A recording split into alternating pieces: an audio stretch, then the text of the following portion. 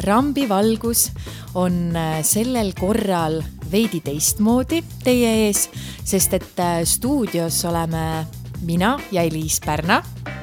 Tere! Tere, Kerli Kivistu! Tere, Eliis Pärna!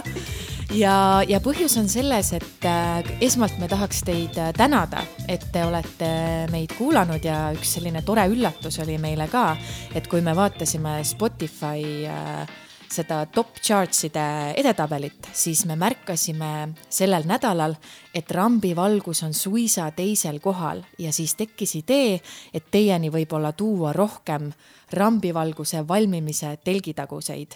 Ja nii me siis üritamegi täna oma aega koos Eliisiga siin sisustada.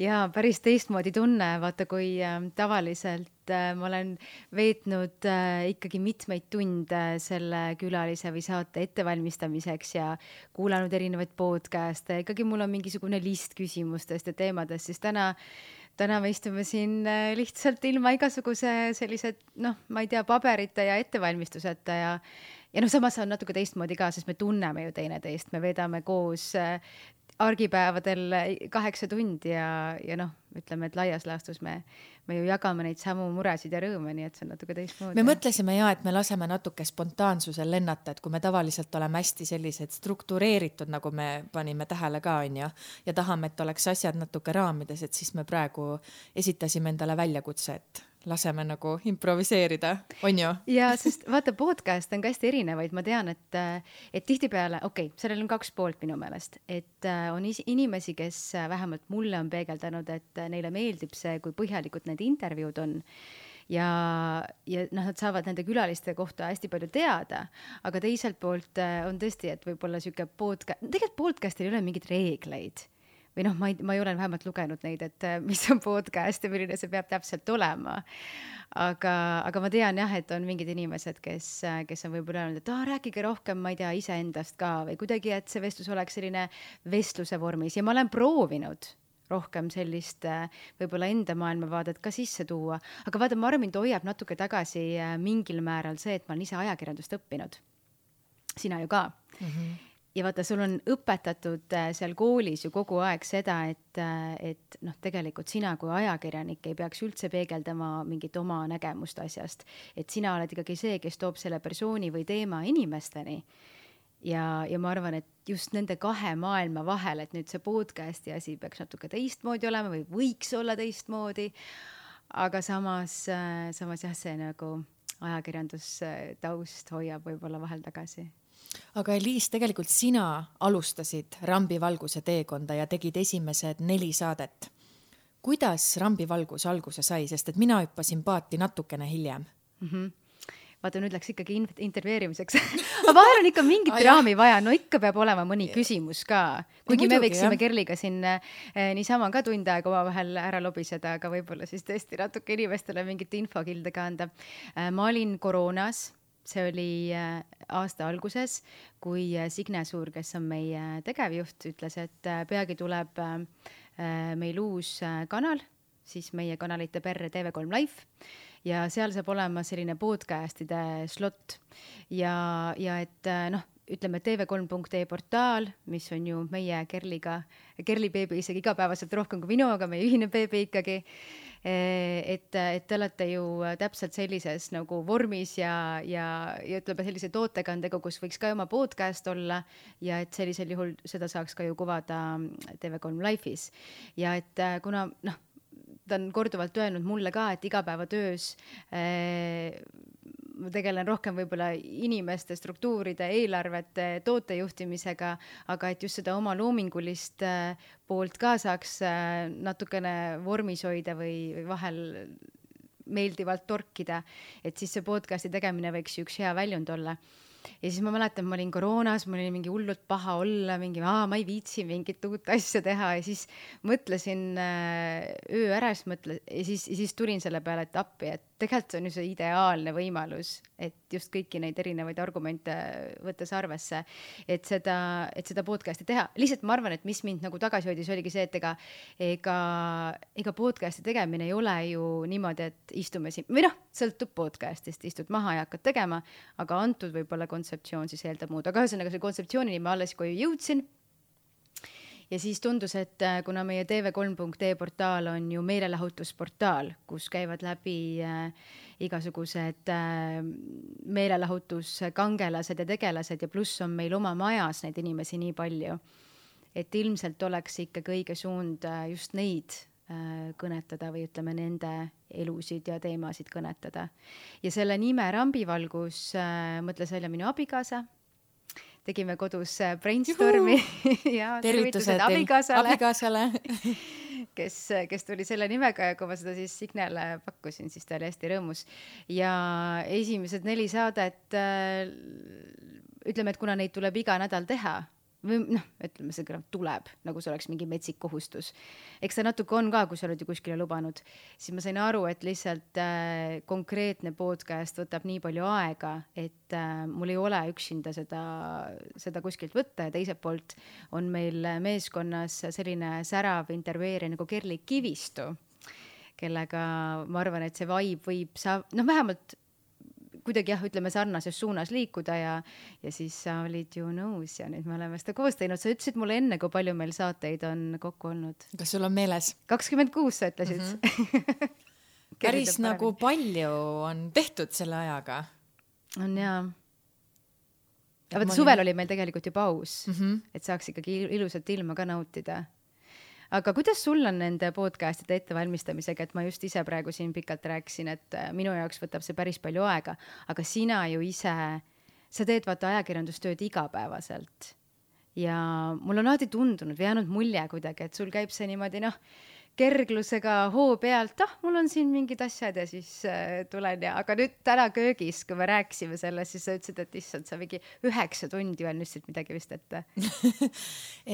No ma arvan, et võib-olla siis selgitada natuke tausta, et tõesti, et igapäevaselt ma tegelen siis tv3.ee portaaliga ja minu töö siis hõlmab ka seda, et päeval võib olla vahel mõned lühikesed intervjuud teatud persoonidega kuskil üritusel, telesaadete telgitagustes ja sellistes kohtades on ju, et tihtipeale sellised intervjuud, mis on võib-olla 10 minutit vahel, lihtsalt räägime sellist veidi pinnapealsemat juttu, tulevadki võib-olla mingi kogemuse pealt ja nagu kergemini, et väga suurt ettevalmistust võib-olla ei pea siis tegema, tegelikult olenevalt teemast, aga podcastidega ikka, kui mul on ühe persooniga tund aega vestlussaade, vaata, see läheb nii intiimseks mingi hetk, et ma kuidagi tunnen võib-olla, et ma olen ise ka selles osas nii vastuvõtlik, aga et ma tunnen, et ma lähen selle inimese energiasse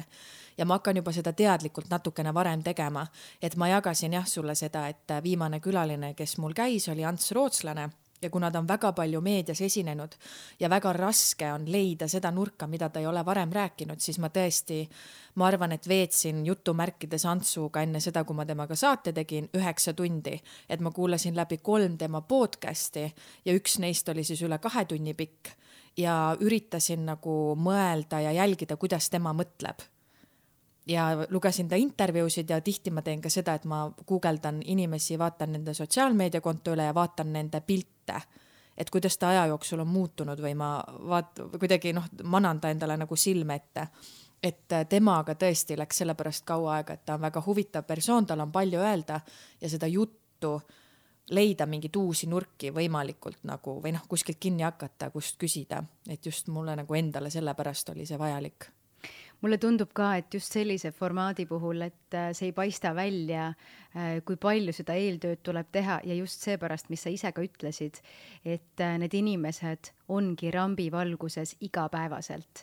Nad annavad, mitte võib-olla kõik, aga enamus nendest inimestest annavad iganädalaselt intervjuusid, nad on ajakirjade kantel, telesaadetes, iga jumala meediamaja küsib erinevaid küsimusi, et kui me seda eeltööd ei teeks või kui, me mõlemad siis ei teeks, et siis oleks iga podcast või iga intervjuu selle inimesega ju identne. Või need samad lihtsad küsimused, mis tekivad, aga selleks, et mingeid uusi nüansse saada, sa pead lihtsalt seda inimest rohkem tundma õppima. Just ja vaata, ma olen ka pannud tähele, et vaata, nüüd ongi neid podcast'e nii palju ja kuna meie alustasime podcast'ide skenes võrdlemisi ikkagi hilja või ütleme, päris palju on neid juba eelkäijaid, kes samamoodi keskenduvad ju tuntud inimestele.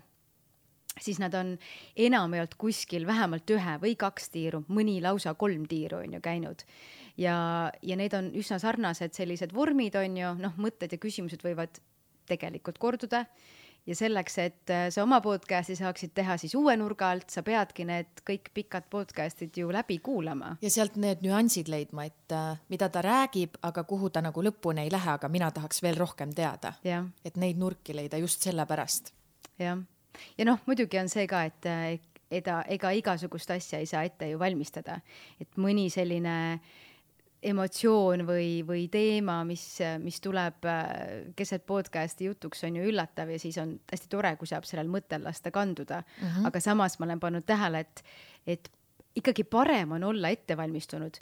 Hästi tore üllatus on see, kui ma ei tea, podcasti keskel sa võid selle paberi kõrvale jätta ja tekib mingi hullult huvitav vestlus, aga pole midagi teha, isegi ükskõik kui empaatilised me ei proovi olla või mina saan endast muidugi rääkida, et sellisel juhul kõikide inimestega lihtsalt sinna sügavusse sa isegi võib-olla mingis muus hetkes saad minna, aga antud hetkel, ma ei tea, kas mina ei ole seal, külaline ei ole seal momendis ja siis lihtsalt see vestlus ei võta iseeneslikult tuld.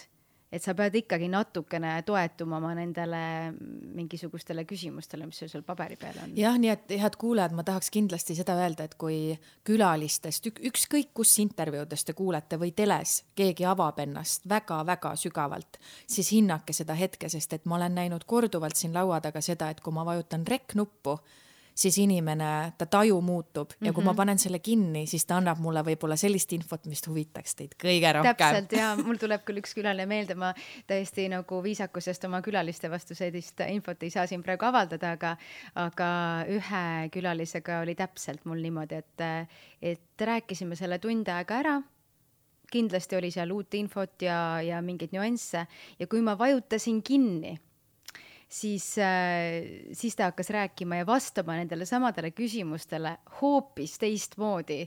Ja ma küsisin ta käest ka, et miks sa siis seal eetris seda ei rääkinud. Ja mulle tundus, et ta isegi võib-olla natuke pahandas mu peale, et ma ütlesin nii nagu, ma ei tea, mulle natuke jäi selline mulje, et ma ei tea, kas ma küsisin nagu õige nurga alt, aga lihtsalt see info, kus ta tegelikult usaldas mind kui inimest ja oli nõus seda mulle ka eetriväliselt rääkima, aga jah, ta ei tahtnud seda rääkida kaamerate või mikrofonide ees.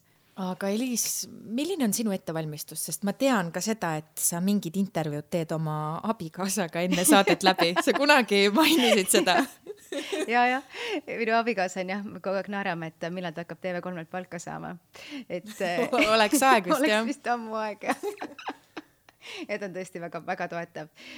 Vahel on nõnda, et nüüd isegi viimaste saadete puhul ma olen kuidagi ise saanud hakkama, aga mingis vahepealses etapis või kui ma hästi kahtlen, et siis ma küsin ta käest, et ma teen oma selle enam-vähem selle nagu joone valmis, asi pole isegi nendes ühes või teises küsimuses, aga mis teemade vahel või kuidas see nagu kaar võiks lookleda. Ja siis ta istub seal, vahel ta vaatab mingit oma asja, ma ütlesin, palun pane nagu vaiksemaks, vähemalt tee nägu, et sa siis kuulad. Tegelikult ta kuulab ka. Ja siis ma loen talle ette seal teemat ja siis ta vahel korrigeerib mind, ütleb, et ära sellise sõnastusega küsi natuke teise sõnastusega või et see nagu teema üleminek võib-olla pole nagu nii hea, et ta on väga teemas sees, ta pole ajakirjandusharidusega, et ta on äriharidusega inimene, aga ta on ikkagi ja minu kõrvalt issand jumal, 6 aastat juba õppinud seda kõike, et me jagame lihtsalt, mina jagan metsikult palju oma teemasid. Te teete siis reaalselt intervjuu enne? Ei, ta ei vasta küsimustele, tema kuulab ainult küsimusi ja mõtleb kaasa sellele persoonile ja siis natuke aitab seda nagu võib-olla vahel kujundada. Väga armas, tõesti. Ja kas sina teed ka mingid salaintervjuusid kellegi kodus või sa saad täitsa iseseisvalt hakkama? Ma vist pean saama. Aga seda ma olen küll teinud, et kui ma tean juba näiteks selline 1,5 nädalat ette, et mul keegi tuleb ja ma saan näiteks sõpradega kokku või mõne lähedasega, et siis ma ütlen küll, et kuule, tead, mul tuleb podcasti see külaline, et mis sa tahaksid talt teada. Seda ma olen küll teinud, et mis sind selle persooni juures huvitab ja siis ma olen mingid küsimused ikkagi nagu kuulda võtnud. Ja, seda ma olen ka teinud. Viimane kord, kui ma vist Kirsti Timmeri saadet ette valmistasin, ma olin oma vanemate juures ja meil oli selline tugev naiste koosistumine, mina, minu õde, minu ema ja vanaema. Ja siis istusin seal ja ütlesin, et Kirsti Timmer tuleb, et mis te tahaksite teada.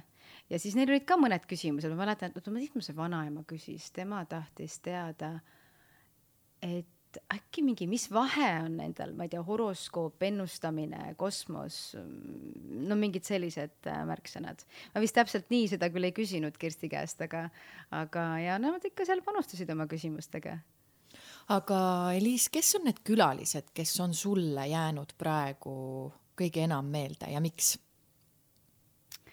No vot, sa ise aitasid mul ka meenutada neid. Aga sul on täiesti õigus, et korraks, kui sa küsisid ennem saadet, et räägime äkki sellest ja siis mul võib-olla esimese hooga ei tulnudki, aga sa meenutasid, et kui ma Erlen Staubiga lõpetasin selle podcasti tegemise, siis ma olin kuidagi hästi inspireeritud ja ma üldse arvan, et ta on nagu metsikult äge kutt. Tegu on siis Eesti ühe pressifotograafiga, kes on korduvalt käinud ka Cannes'is pildistamas siis suuri Hollywoodi staare. Ja see, kui rahul olev või õnnelik ta on kõigega, mis tal on esiteks. Ja võib-olla see, et sa tead, mida sa tahad.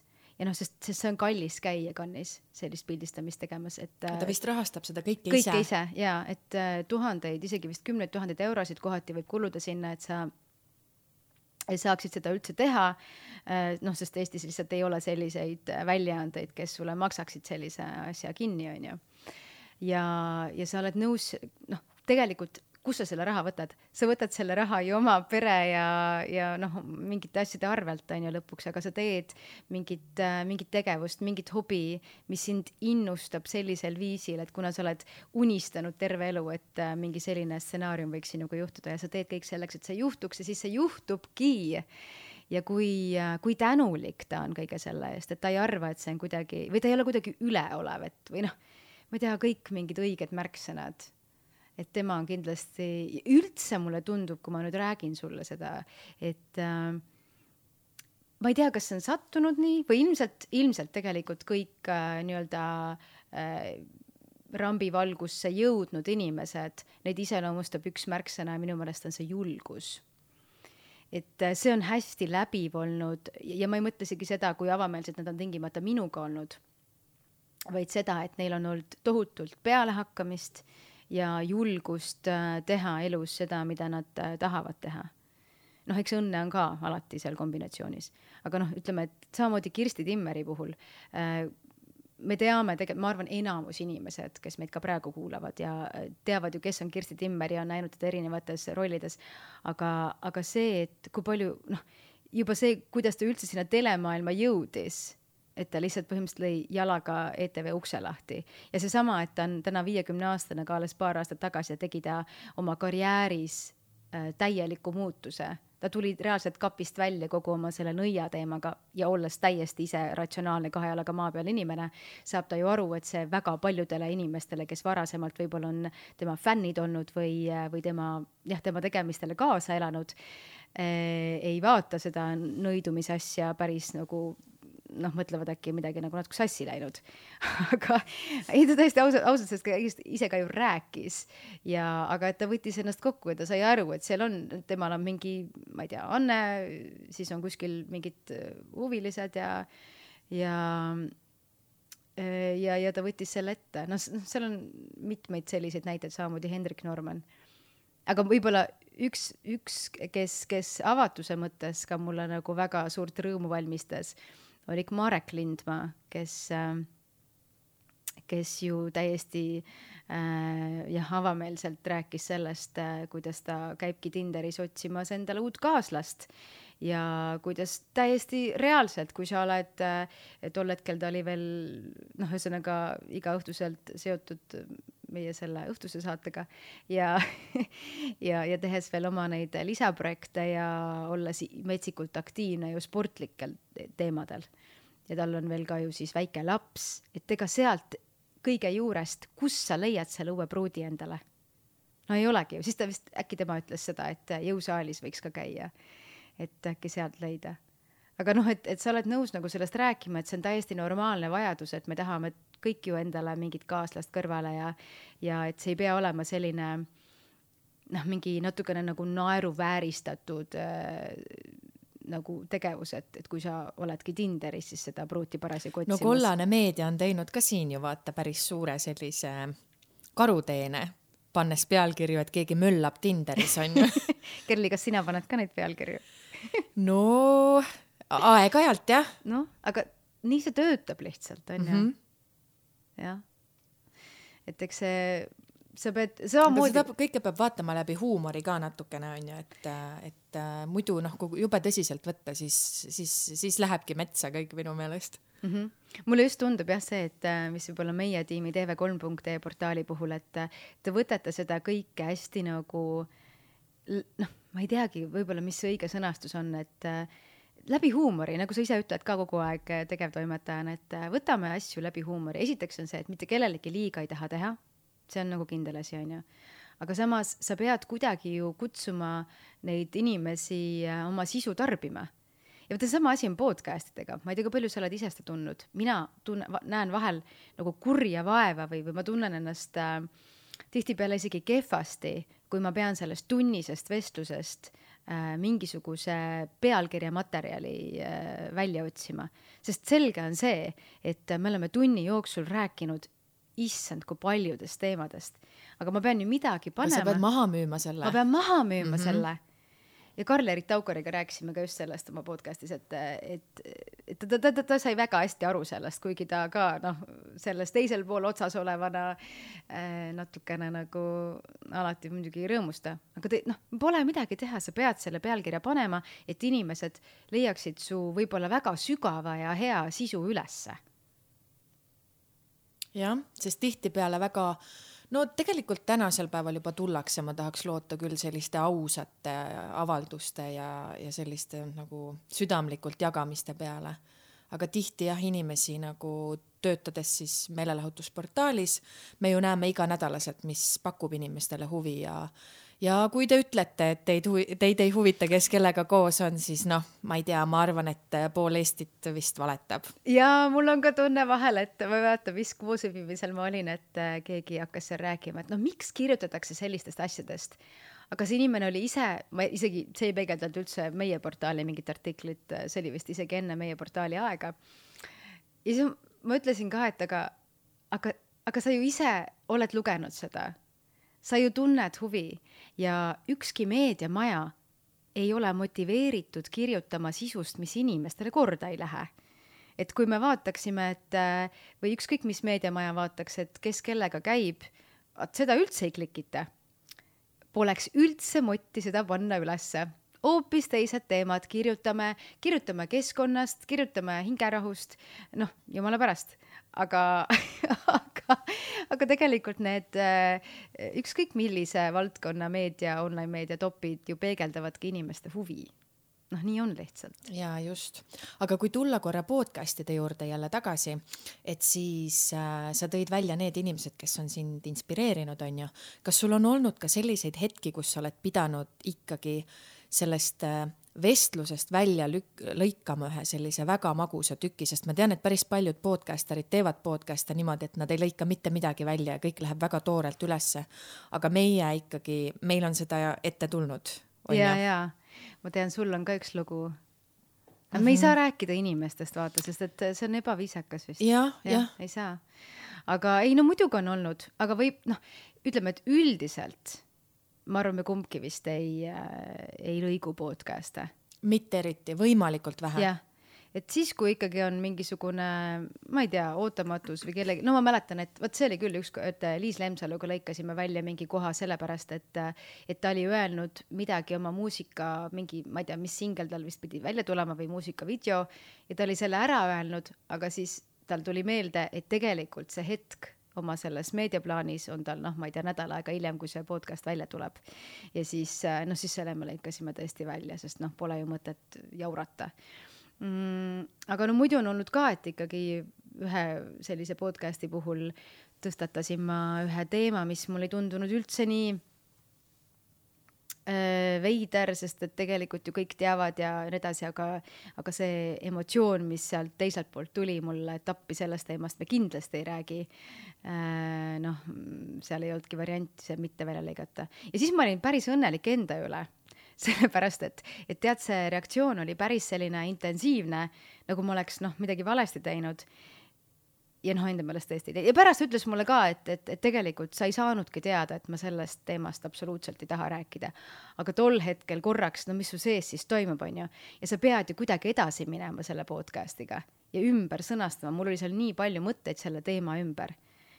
Ja siis kuidagi suutsin selle sõnastusega. Ja et sa pead käigu pealt kogu aeg mõtlema ja valmis olema tegelikult, et võib tulla mingeid muutusi ja genereerima neid küsimusi vastavalt sellele, kuidas teema muutub. Ja ma tean, et sul oli ka üks selline patsient, kelle puhul tuli natuke välja lõigata. Ja oli tõesti nii, et me olime 10 minutit, ma olin küsinud küsimuse ja sellel teemal me olime umbes 10 minutit rääkinud ja siis ta ütles mulle ka, et kuule, et tegelikult, et äkki saab kõik selle osa ära kustutada.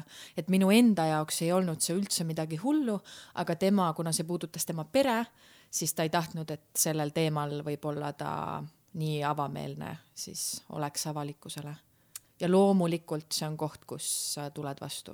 Ja tegelikult on see ju arusaadav, et ma ei taha üldse, et jääks kuidagi kõlama, et nüüd keegi külalist midagi valesti teeks. Ei, absoluutselt mitte, seda tuleb ikka ette. Ja. Et lihtsalt see on kogemus võib-olla, mis jääbki sinna kaadri taha, mis on mida me jagame nüüd ainult teiega. Jah, täpselt nii on ja. Et tegelikult on see suur privileeg, kui inimesed, kes on niivõrd tihedate graafikutega, on meediaorbiidis ja keelduvad tegelikult päris paljudest intervjuudest ja nad on nõus sinuga tund aega siin maha istuma ja tihti peale mõtlen, et see, kuidas nad avavad ennast, mõtlen näiteks Maikeniga. Ma olin lihtsalt üdini tänulik talle, sest et ta oli nõus rääkima valusatest asjadest ja samamoodi see, mis inspireerib teisi, mitte sellepärast, et tore, et ta lihtsalt valusatest asjadest rääkis, mitte seda on ju, vaid et kuidas ta tõesti, ta on maha kukkunud kogu selle Vafi kooli probleemid, mis tal olid, kuidas siis erinevad hääleseadjad oponeerisid siis tema nägemusega, kuidas tema elukaaslane väga võib-olla kurvalt ta maha jättis. Aga kuidas ta on fööniksina kogu aeg tõuseb sealt tuhast ja põrutab jälle edasi ja et see on ju, mul tulevad praegu külmakad, näed. Et see on äge. Ja ma usun, et kuulajatele võiks see ka korda minna. Aga ma tean, et sul on ka selliseid lugusid olnud. Minu meelest, kui see äkki Johan Urbiga oli intervjuu, siis sa tulid sealt küll sellise elamusega, et su maailm on muutunud ja et see oli kõige ägedam kogemus, mis sul selles teekonnal on olnud. Ja võib-olla ennem, kui ma korra Johannist räägiks, siis ma ütleksingi seda ka, et tihtipeale need inimesed, kes esinevad meedias või on meedias meile presenteeritud siis teatud moel või kui te vaatate õhtul telekat ja nad on seal, siis jääb lihtsalt vahel mulje, et on mingi osa ühiskonnast inimesi, kellel kogu aeg läheb justkui väga hästi. Et neil on ideaalelu ja miks Eliis võib-olla tõi ka välja, et Maikeni puhul see ilus jagamine, et tegelikult nad loovad selle pildi, et tuntud inimestel on kõik väga hästi, aga siis, kui nad ennast avavad, siis nii-öelda, kuidas ma ütlen, et tavalised inimesed siis võib-olla, kes ei ole nii tuntud, on ju, et me oleme kõik väga erilised, et näevad ka seda, et tegelikult elu juhtub kõigiga. See, et sa oled võib-olla 20 aastat Eestis meedia huviorbiidis ja su töö on lihtsalt selline, mis on avalikkuse tähelepanu all, ei tähenda seda, et sind ei jäeta maha. Sul ei ole südamevalu, sa ei muretse millegi pärast, et need jagamised võib-olla toovadki kuulajatele ka seda, et tegelikult elu juhtub kõigiga ja nii on, aga võib-olla nad siis jagavad neid nurki, kuidas nad üle saavad ja see aitab ka kedagi. Ja. Et võib-olla see välja tuua. No just. just. Lihtsalt enne, kui ma Juhan Urbini juurde lähme, et siis ma ütlen, et Jüri Pootsman ka, kuigi selle podcastiga oli nii, et alguses me tõesti nagu oli niisugune küsimus-vastuste voor, ma võiks öelda, aga poole pealt läkski see nagu niimoodi käima, et tema puhul mulle just jäi meelde see, kuidas ta oli ka samamoodi rääkis sellest, ja seal tuli ka teemaks see, et see on ülioluline, et inimesed, kes on tähelepanu orbiidis ja kellele vaadatakse tihtipeale ikkagi alt ülesse, et nad jagaksid neid nurki, et tõesti ei ole iga päev maksimum outfit, ei ole maksimum välimus, ei ole maksimum tuju ja võib-olla mõni teine inimene siis kuidagi vähemalt ei teki seda kujutlen, vaata, mis me oleme rääkinud omavahel sellest Instagrami ilust ja päris elust. Mis meid kõik ikka väga tugevalt mõjutab. Jah, et ma ei tea, eks see on natukene erinev, aga ma saan tõesti aru sellest, et on päris palju inimesi, kes tunnevad, et vaatavad ka seda Instagrami, et issand, mu elu ei ole niivõrd hea, mu elu ei ole niivõrd ilus, aga siis kui need lood tulevad meieni, näiteks läbi Rambivalguse podcasti, siis vähemalt on nii-öelda nagu pakitakse need Instagrami pildid lahti ja et seal taga on midagi enamat. Ja just, et mitu tegelikult noort sellist sisuloojat on ju ka käinud mul endal külas, Liina Ariadne, kes rääkis ka tegelikult, mis on tegelikult vahel tema piltide taga, Hanna Martinson, Ann-Marlen on ju noor tõusev laulutäht, et nende jagamised ka, et ma kindlasti soovitan kuulata, kuidas nemad sotsiaalmeediasse suhtuvad tegelikult ka. Et aga Johanni juurde... Jaa, Johann! Võib-olla, kes ei tea, kes on Johann Urb, siis natuke selgitada, et ma julgen öelda, et ta on vist ainukene eestlane, kes on mänginud Hollywoodi filmides ja sarjades.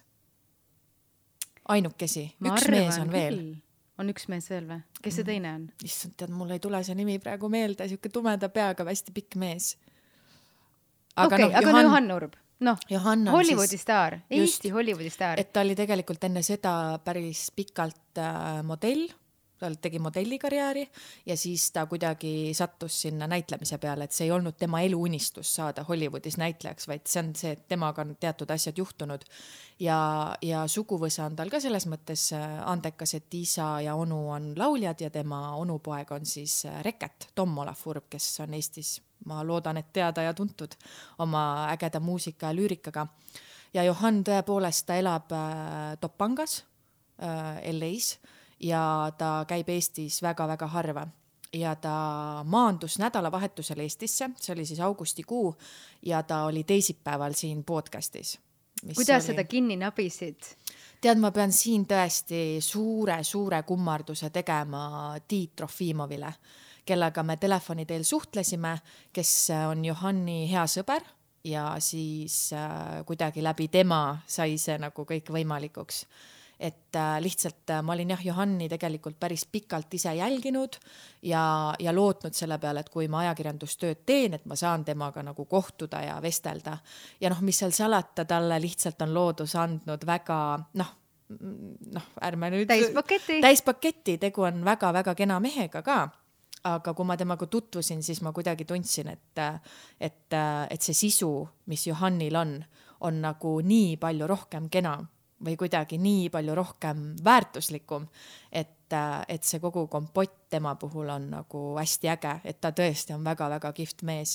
Et ta on ka väga pikalt ise otsinud enda seda rahu ja tallanud sellel enesearengu teel, et leida endas need ja tekitada need tööriistad, millega ta saaks hakkama, et ta teismelisena oli päris depressiivne, nagu ta rääkis, ja tegelikult need enesetapumõtted ja see, et sa oled väiksest Eestist tulnud ja ta elas emaga Soomes mingi aeg ja kuidagi see sihtide kadumine, et see kõik tegelikult ju kummitab sind ka nagu hiljem edasi.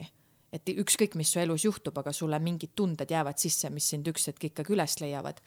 Ja siis ta on leidnud enda jaoks mingisuguse viisi, kuidas siis endaga nagu rohkem toime tulla või paremini toime tulla, kuidas siis igat argipäeva nautida.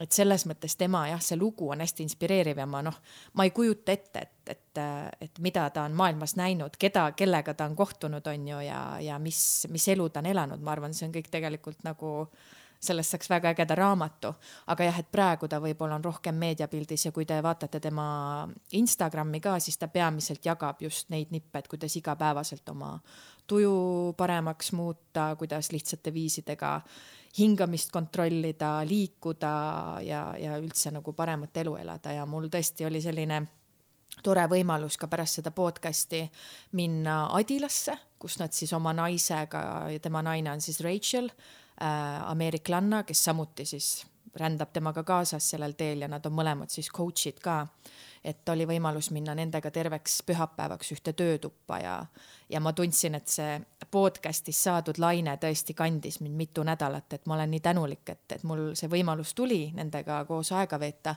ja ma olin elus täpselt sellises kohas ka, kus hästi palju mind aitas ja andis mulle endale nagu uusi mõtteid juurde. Ja võib-olla see ka, et nad on sellised inimesed, et kui praegu me just arutasime sinuga ka, et eestlastel on mingi spirituaalne sekt tekkinud, on ju, et kuidagi inimesed otsivad võib-olla kogu see, mis meil siin ümber maailma toimub, et see võib-olla on meid ärevaks ajanud ja siis sul on vaja seda ankrut kuhugi, et kus nagu seda rahu leida ja spirituaalsus tegelikult, kui sa nende teemadega tegeled, see toob rahu või mingiks hetkeks. Et nende puhul on see, et mulle meeldib, et see on hästi balansis, et kuna ma ise ei ole väga selline inimene, kes kaoks nagu sinna voodoosse täielikult ära, sest et elu toimub praegu, meil eksisteerib raha, me peame teatud reeglitest kinni pidama, et ma ei saa nagu kuhugi täiesti nagu kommuuni ära kaduda ja ennast kuhugi pilve sisse ära peita, sest et see lihtsalt ei ole realistlik minu aju jaoks, siis Johan ja Racheli puhul on just lahe see, et nad jagavadki seda nagu spirituaalset praktikat läbi realistlikkuse. Et pole täiesti kuskile kosmosesse sõitnud ära. Väga lihtsad viisid nad selgitavad ära nagu kuidas meie aju teeb, meiega vahel selliseid trikke, miks me nii mõtleme, miks meil tekivad sellised tunded. Et see oli nagu väga lahe, et ma tõesti soovitan seda kuulata, et mulle endale andis palju inspiratsiooni. Nüüd sai see jutt väga pikk. Ma loodan, et oli loogiline. Ei, täiesti loogiline ja ma just mõtlengi, et vaata, sa olid ise ka niivõrd sellise vau-efekti, seda oli näha sinust nagu kumas seda välja igatipidi, et nüüd ma sain siis selle põhjaliku kirjeldusega. No eks tead, sellest ilmselt saaks veel pikemalt rääkida, on ju, et kuidas, mida ta välja tõi, et ja just selle huvitava poole ka, et võib-olla mida Eesti meestes nii tihti ei kohta, et Johan julgeb olla kuidagi haavatav ja ta tegeles selle teemaga väga pikalt, et ta julgeks olla, et meestel on ju ka ühiskonnast antud teatud roll, mida nad peavad kandma, on ju, et sa kuidagi ei tohi olla nõrk ja sa pead nagu hakkama saama ja võitlema, on ju, et teatud mehed ei julgegi võib-olla oma tundeid nagu avaldada ja avada, sest et see ei ole võib-olla nagu tugev või mehelik. Et tema kuidagi tundis, et ta oli need kilbid endale nii tugevalt ette löönud, et ta et ei tundnud enam tundeid. Ja ma saan aru, et ta vist korra seal podcastis ka ju pisardab lausa, et see on ka ju jällegi, see on küll totaalselt stereotüüpiline, aga ei ole tavapärane, et üks meesterahvas, keset intervjuud, isegi kui ta võib-olla kinosaalis tagumises nurgas väikse pisara valab filmi sellistel lõpunootidel, aga keset sellist avalikku ruumi. Tal tuli pisar, kui ta rääkis oma naisest ja sellest, et see naine sümboliseerib tema jaoks siis armastust. Ja ma arvan, et ilmselt sealt võib-olla tulebki, et kui sa oled armastust endale mingi hetk nagu eemal hoidnud sellega, et ma tahan olla väga tugev ja ei tunne tundeid, on ju, siis kui sa tunned seda, et siis see kuidagi on hästi siuke õrn ja sa oledki habras ja haavatav, on ju. Et seda oli lahe näha, et tihti ei kohta paraku mehi, kes julgeksid olla haavatavad. Ja see on, eks see meie ühiskond on ka teinud selle teene, et kõik ja vaata tegelikult me oleme ju rääkinud ka, et mitte ainult mehed, vaid tänasel päeval ka me teame ju väga palju naisi, kes on võtnud selle rolli, et ma teen karjääri, ma pean olema tugev ja on võtnud selle meheliku rolli tegelikult ka natuke enda kanda. Et nii palju kui siis see meeste pool läheb haavatavamaks, siis tulevad naised ju justkui sinna meesenergiasse järgi. et on ju väga palju, isegi vist äkki Brigitte just vallalise kaunitari saates rääkis samamoodi, et tal on pidevalt siis erinevad sellised spirituaalsed inimesed öelnud, et ta on hästi palju meesenergias. Et ideaalne, ma saan aru vist kuidagi selline kahe balanss on ju. Siuke yin-yang. Jah, aga et vaata, kui varem ilmselt tuli naistel see naisenergia poole kaldus ja meestel meesenergia poole, siis nüüd on kuidagi nagu need käivad edasi tagasi. Ja võib-olla veel keda, tõesti ma ütlen, et kõik need külalised, kes siiamaani on olnud, et ma olen neile väga tänulik olnud ja nad on kõik mulle midagi andnud ja ma olen kõikidelt midagi õppinud, et ka Karl Robert Saaremäe, kihvt noor näitleja, räägib ka täpselt samamoodi oma sisemaailmast, kuidas me peaksime olema ise seda armastust välja andma, et seda saada, on ju, et me ei tohi kogu aeg nõuda. Hanna Martinson, võib-olla Hanna puhul oli üks väga huvitav lugu, kus ta rääkis, et ta õppis ju näitekoolis Lavakas ja ta õppis seal pool aastat, siis poolte kokkuleppel ma saan aru, et öeldi talle siis, et sa ei jätka enam seda teed, et sa õpid siin koolis. Ja Hanna puhul oli huvitav see, et tema taust on olnud terve elu nii terve, et tema tundis seda, et tal on midagi viga, et tal ei ole traumasid. Sest et ta ütleski, et talle tundub, et kunstis ja näitlemise maailmas luuakse teatud rollid ka trauma pealt, aga ta ütles, et ta ei olnud isegi siis esimest korda nagu armastuses haiget saanud. Tal puudus see kogemus, ta ei teadnud, mida tähendavad need süvitsi, need hingevalu. Ja see on nagu jälle huvitav, on sellist asja ka kuulata, on ju, et kui tavaliselt meil kõigil on mingisugused kogemused, on need siis, defineerime neid heaks või halvaks, siis Hanna puhul oli see kuidagi hoopis vastupidine mõttekäik ja võib-olla viimasest külalisest Antsust, Antsu võibki kuulama jääda, tal on nii palju öelda kuidagi, et võib-olla üks huvitavamaid fakte, et kes võib-olla siis ei tea, et Ants teeb konstellatsiooniteraapiat, mis siis tähendab seda, et ta siis tegeleb peresüsteemidega ja tegeleb nende oma patsientide puhul siis sellega, et sa saaksid oma ükskõik millised su vanemad on olnud, et sa saaksid nendega siis rahu teatud praktikate läbi. Ja siis ta just uuriski, et palju on näiteks Šveitsi, oli see Šveits vist jah, et Šveitsis leitud inimestel vähki. Ja see vist pidi olema Euroopa nagu madalaim. Ja Eestis on see tegelikult arv kahjuks nagu väga kõrge ja just sellepärast, et Šveitsis ei ole olnud sõdu ja meie lihtsalt läbi meie esivanemate on eestlastele tulnud nii raske taak kaasa, et jah, et meie oleme kasvanud iseseisvas Eestis, aga me kõik teame oma vanavanematelt mingeid lugusid, kuidas kellegi perekonnaliiget küüditati, mingid väga-väga jubedad kogemused on ju läbi sõja, läbi mingite raskete aegade, et meie rahvas on lihtsalt kannatanud ja sellepärast on nagu teatud haigused ka nagu, miks nad on kahjuks meie ümber. Et seda oli nagu väga huvitav kuulata, et Antsul on hästi palju neid näiteid kuidagi, mis läbi peresüsteemide võivad meid mõjutada ja meie suhteid mõjutada, meie tööd mõjutada, et see on nagu lõputu maailm, kui sa sinna sukeldud. Praegu kuulan sind ja mõtlen, et sul on päris palju külalisi olnud sellist kuidagi kas vaimsete teraapiatega tegelevad inimesed või spirituaalsed, et mul tundub, et see teema läheb sulle endale vist väga korda. No mind huvitab see võib-olla jah, et mind huvitab, et kuidas inimene toimib. Et ma kuidagi ka mõtlen, et me ei saa siin lihtsalt nagu kulgeda ju. Niimoodi, et mind ei huvitagi, mis mu ajukeemias toimib, mis mu kehaga toimub, miks ma niimoodi tunnen. Et alati näiteks, kui mul on see ka, et mul on mingi nagu halb tunne lööb sisse või mingi asi segab, siis ma üritan alati mõelda, et nagu miks see nii on või mis teema mul sellega on. Et kurat, et ma ei saa aru, et miks see mind niimoodi häirib ja siis ma üritan seda nagu lahti arutada. Et võib-olla see kuidagi alati peegeldub siis nendes külalistes ka lõpuks, et me jõuame selle vaimse terviseni ja nende teemadeni nagu välja. Ma ei tea. Või ma arvan, et see on väga hea. Aga sind huvitavad täpselt samamoodi need teemad? Ei huvitavad muidugi, väga huvitavad ja ma olen ise igasugust asju ka nagu ikkagi katsetanud ja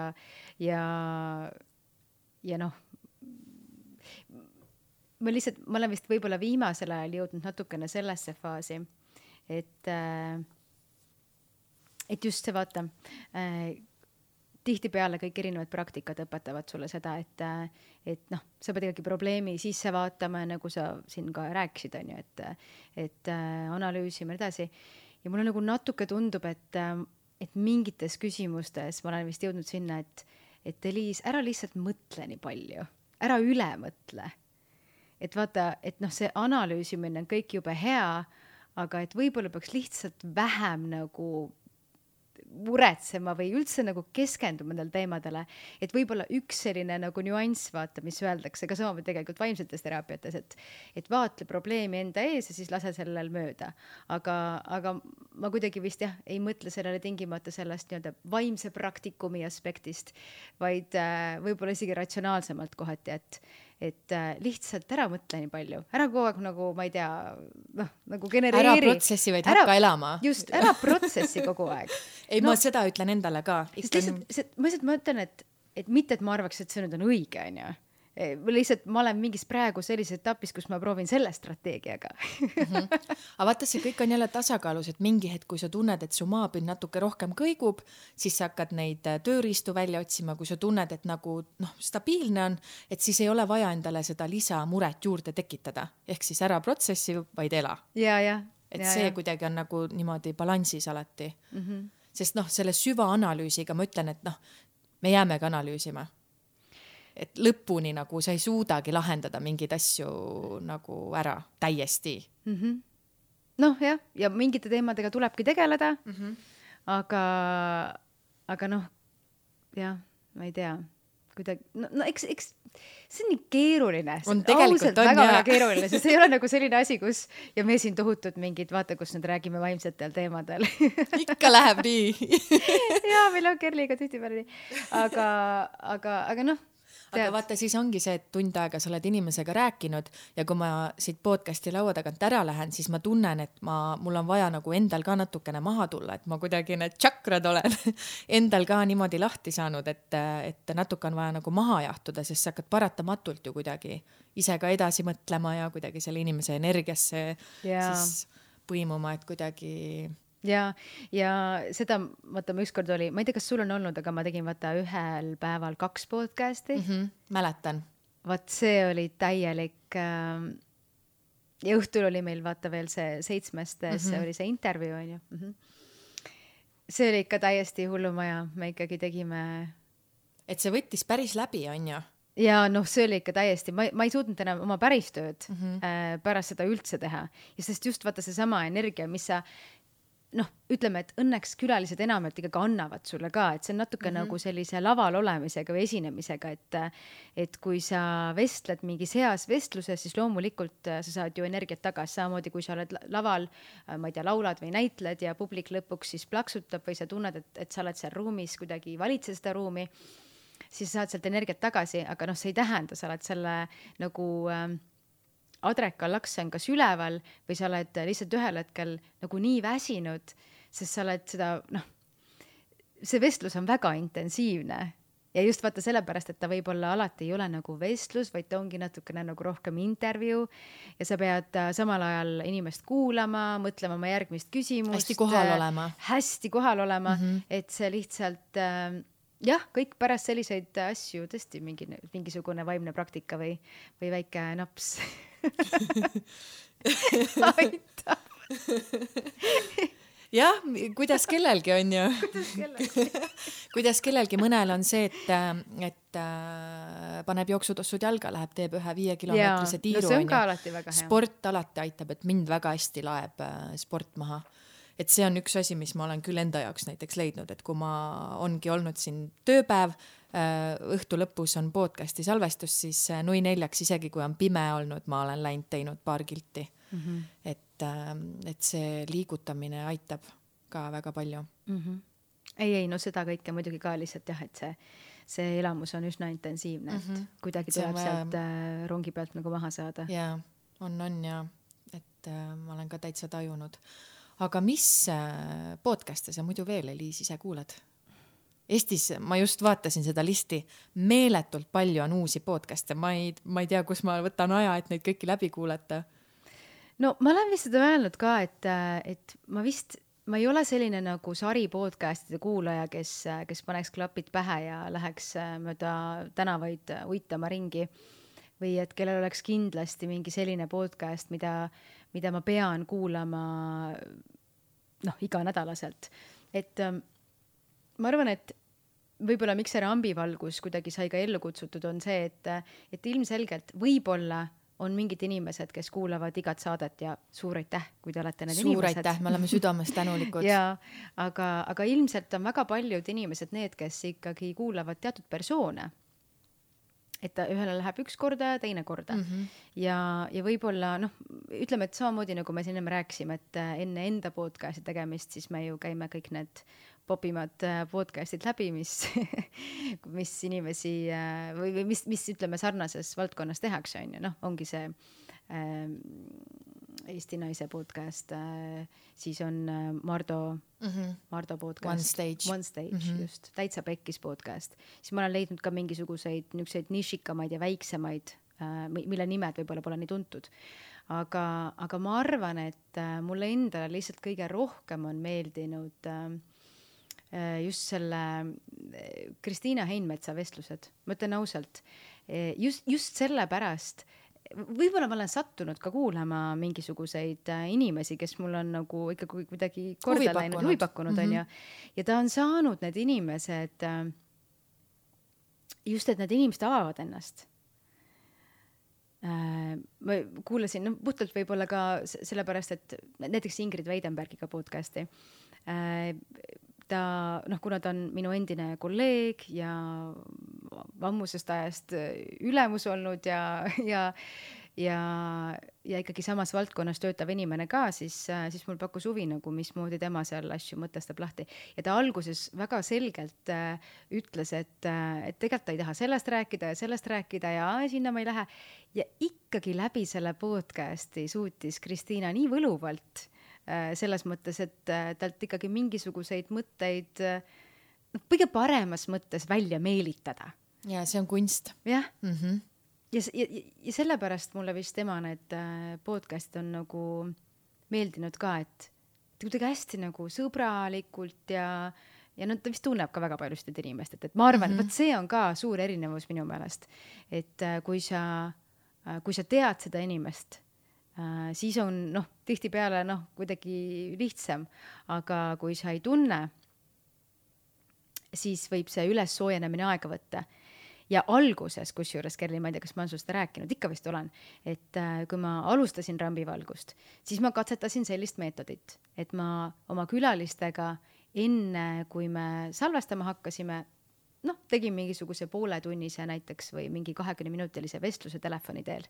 Ja käisin temaga need punktid läbi ja lasin tal natuke vastata ja et saaks nagu selle asja veits käima rohkem.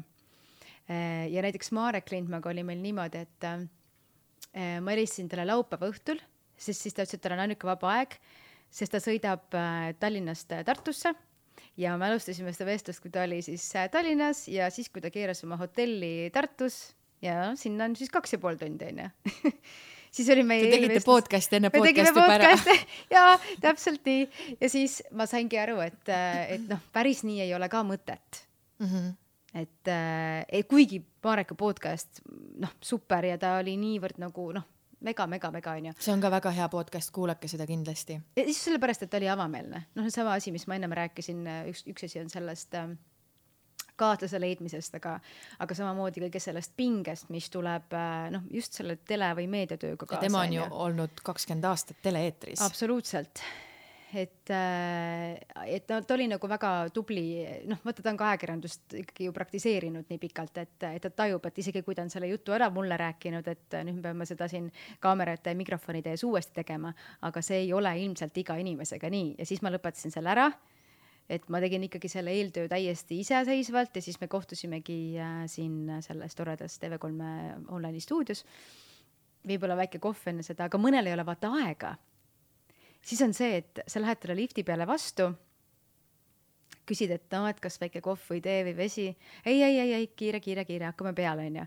Ja vaata siis võib olla see, et kas see esimeses sekundis see usaldus nagu tekib või sa pead, seal mingisuguse 20 minutit seda usaldust ikkagi looma ja siis tuleb võib-olla alles see, kus ta nagu ennast persoonina hakkab nagu lahti rullima. Ja et see eelhäälestus on hästi oluline. Aga ma ei tea, kas sina räägid oma nende persoonidega enne seda, kui te hakkate salvestama? Sa mõtled enne kuskil saame kokku või telefoni teel? No näiteks. Mitte väga. Mitte väga. Et ma olen ikkagi osadega tutvunud siin laua taga. Ja. Et mõned on olnud mu head tuttavad ka külalistest, ei saa salata, aga paljud ikkagi neist on, see tutvus on loodud siin. Või siis on põgus kokkupuude kuskil üritusel või siis kuskil töö kaudu. Väike intervjuu enne seda on tehtud. Jah. Et 2,5 tundi enne podcasti ma ei ole kellegagi vist. Võib-olla Hannaga, sest me Hanna Martinsoniga tegelikult oleme väga pikka aega head tuttavad. Et temaga võib-olla, aga see on siuke teisel levelil. Ei selles mõttes, et Marekiga ka, et ma ei helistanud talle kui täiesti võõral inimesele, kellega ma 2,5... Te olete ka tuttavad ikkagi pikka aega? Ja, pikka ajaliselt, sest ma ju ise tulin siia TV3 Meie esimest korda. Ma arvan, et kuskil... Oota, ma pidin olema... See oli mingi 13 aastat tagasi või? Ja ma töötasin samas kohas täpselt, kus me praegu istume, 4. korrusel, akna all. Ja siis ma töötasin lihtsalt Monster stuudios aldusest, ühesõnaga produktsioonistuudios. Aga TV3 on siin majas olnud ju terve igaviku.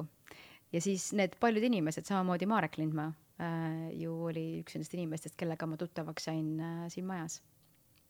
Ja selles mõttes me ikkagi, ütleme, meil oli selline, kuidas on eesti keeles selline see, ma ei taha öelda seda ingliskeelset sõna, sest siis on jälle need...